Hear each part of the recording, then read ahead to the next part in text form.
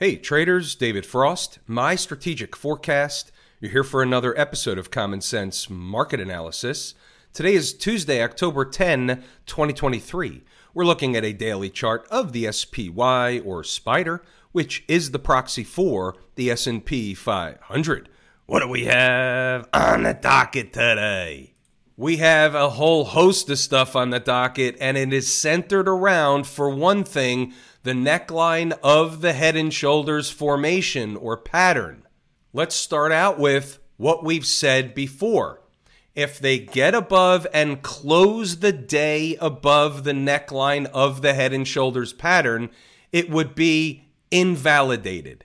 They certainly got above today, and we'll talk about exactly where they went to and how to identify the next place as a very important place. So in a sense today, you had two real important places. Both served a purpose today.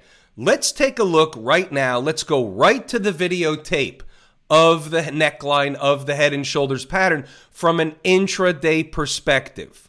Here's a 5-minute chart. Does anybody think that the market knew, Mrs. Market knew where the neckline of the head and shoulders pattern was? The answer is absolutely. And the other answer is they closed below it. On the daily chart, you can't really tell. Looks like they closed right on top of it. How do I know? I've drawn the line in to the exact penny. I actually did it to the exact penny. Right here, you have a low of 431.19. Here's the other end of the neckline or the other pivot point. That low is 433.01. If you look at the coordinates of the line, it's 431.19, 433.01. It is to the penny, and they did in fact close below the neckline after testing it. Now, this doesn't necessarily mean an imminent collapse in the market. What it does mean is they ran a test of the neckline of the head and shoulders pattern.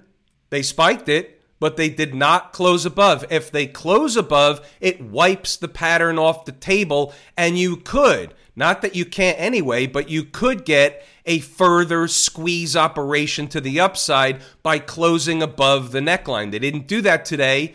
We are where we are. We take the market at face value. Wait till you see what I have tonight. I have a whole host of stuff, really interesting information. Keep your pants on. What was the other really important place today and why? Well, above the neckline of the pattern was the breakdown candle high coming in at exactly 435.97. There's a trend line exactly at 435.97. They spiked it, but they closed below it. They did not fill the gap above. They came about halfway in between, pulled back, did not close the day above that place. And what's interesting about that is I was kind of in the live trading room today discussing, and we said this, and in the heat of the moment, it's hard to see it this way, but what we discussed was it is unlikely that in the spirit of first time, best time, in the spirit of that, it's unlikely they would close above that candle high, above 436 for argument's sake, today at the time when they were above 436 and well above the neckline. We weren't really concerned with the neckline as much as we were concerned with, hey, are they going to keep going, fill the gap, or are they going to pull back? And we have that discussion all the time when this occurs in the live room. Looks like a trend day up all day or a trend day down all day. And again, said it today, say it all the time. The large majority of the time, you're not, I repeat, not, underline, going to get a trend day in the same direction all day. That's the anomaly. The large majority of the time, the market will put in that at least morning, mid-morning, in this case, early afternoon high or low, and either go sideways or pull back. It's unlikely you see a trend day up or down all day long. It does happen, just doesn't happen that much. Quote, unquote, from the live trading room. You look at a 15-minute chart, and when you're above all that stuff, it's very hard to see why would the market come back down today. There doesn't have to be a reason, but look what happened.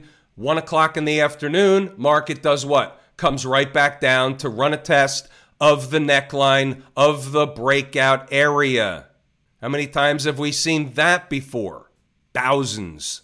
Now, that covers the head and shoulders pattern on the SPY. Let's go deeper. Here's a snapshot, the daily chart of the S&P E-mini futures, the ESZ contract 2023. Now, this is a vehicle that also tracks the S&P, but it's not the same as the SPY. It's a futures contract. The charts will look slightly different. By and large, big picture, they look mainly the same. However, they're not the same.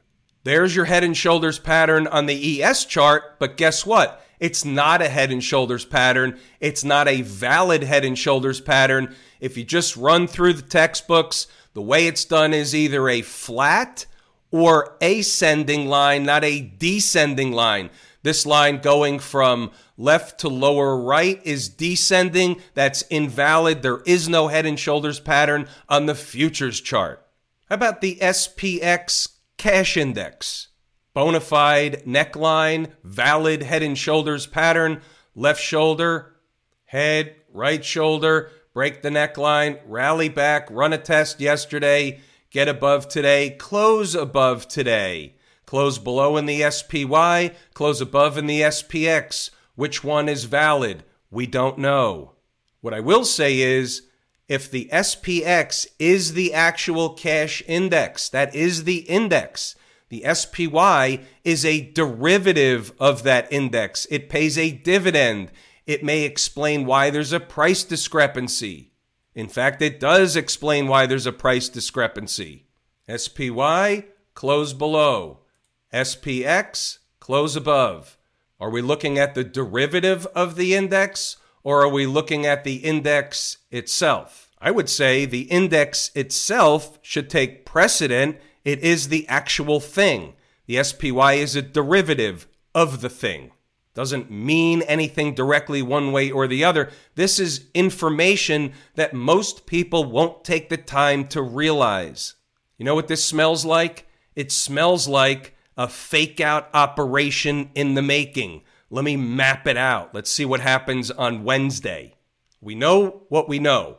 SPX closed above, SPY closed below. There are traders that will either A, stay short, B, got short right at the close because they tested it, closed below, thinking it's going to collapse. How about a gap up on Wednesday to shake those people out? Pie in the face time. The SPX closed above. You could get a squeeze operation in the northern direction. All these things are possible. We don't know exactly what's going to happen. I'm laying out possibilities. Whoever said this was easy? What was going on today inside the numbers? Did anybody make any money today inside the numbers? And I'll tell you, we had a little bit of a scalp opportunity right out of the gate this morning, right around the opening bell. And then there was a melt-up operation. Few traders got caught on the short side. Few traders got rewarded on the short side later in the day. Few traders bought the long side for the ride up. We've got something for everybody. Show up at 0 dark 30 and we know that the markets are in the midst of the inevitable squeeze operation. Overnight crew was eating some time off the clock. You can pause the video, read the notes, go back to the chart and double check the work. First order of business for the bulls today was to stay above 431.70. They never came close to that. They did stay above. That kept the door open for some unfinished business at 433.25. Now let's fast forward a little bit and see what happened. We get to 9 o'clock. What's the early scoop? What are we going to do? What's the setup? Well, we've got some unfinished business above yesterday's high at 432.88. We've got 433.25 representing overhead resistance. The thieves in the morning already did it in the pre-market, but it's still the beginning of overhead resistance. We create a zone. Let's take a look at 433.25. Right of the vertical is today's activity. You could see 433.25. They hit it up to the nose. The high was 433.26. They pulled back a little bit. They gave us the scalp. The low here was 432.53. That's our 5 to 7 point scalp. That's our version of the scalp. So anything more is a trailing position. They never even came back to fill the gap or came down farther to fill the gap. But what we do in the live room and what we teach inside the numbers live room is you don't let the rest of the trade go bad on you. If the trailer ends up going back up, you let it go and you wait for a higher price and you wait for the market to set up the next trade. We take the base hit, we put it in our pocket. So we had a lot of base hits in our pocket this morning right out of the gate. Little 5 to 7 point scalp. We take it, we move on. Pause the video, read the notes, go back to the chart to double check the work. There's your scalp with potential by 936 in your pocket. Then we created next zone of resistance. They blew through this number. 434.65 was the next place. That was the neckline over here in the morning session. They only stopped there for a little while and they kept going higher to where the next thing would be. The door would open for 436. Moving right along, you can see here closing candles above begins to open the door for another leg higher toward 436, give or take. So we did have some traders riding it up there. We also had some traders trying to short 434.65. Made sense at the time. Short the neckline, an important number. They coincide. Made sense to me. Didn't work. They went through it. They went to the 436. Pause the video. Read the notes. Go back to the chart and double check the work. After they rose this morning, getting back below 436, they go to 435.40. And then 434.65. And that's exactly what you see here. The low in this candle was what? 434.66. No accidents or coincidences. Not the neckline, but the number. Why do we need to know that? Because traders that were short riding it down have to know where to exit. Have to know where support is. What about stocks on the move? Don't forget earnings will get kicked off in a few days. They will come fast and furious. This is just a trickle right now. We had Juniper was the only one that came into its number. It opened below. It says jump target, but it's worth taking a look at the chart anyway. The other ones did not. They're off the board. They're no trades. There's Juniper getting its haircut at the opening bell. 25.50. They ended up opening below the number and immediately went on a rocket ride right back up. Some traders might have picked it up, but all intents and purposes, the manner in which precluded at least me from the trade and many other traders by opening below, and therefore, technically it's off the board as a no trade. But you could see here, either way, the numbers work. What about Camp IWM? That's a number we had in the live room today, 176.75. They spiked it, they missed the 20-period moving average, and pulled back. For now, this is nothing more than a bounce and a downtrend. It's called a relief rally. We take the market at face value. That's what it is at present.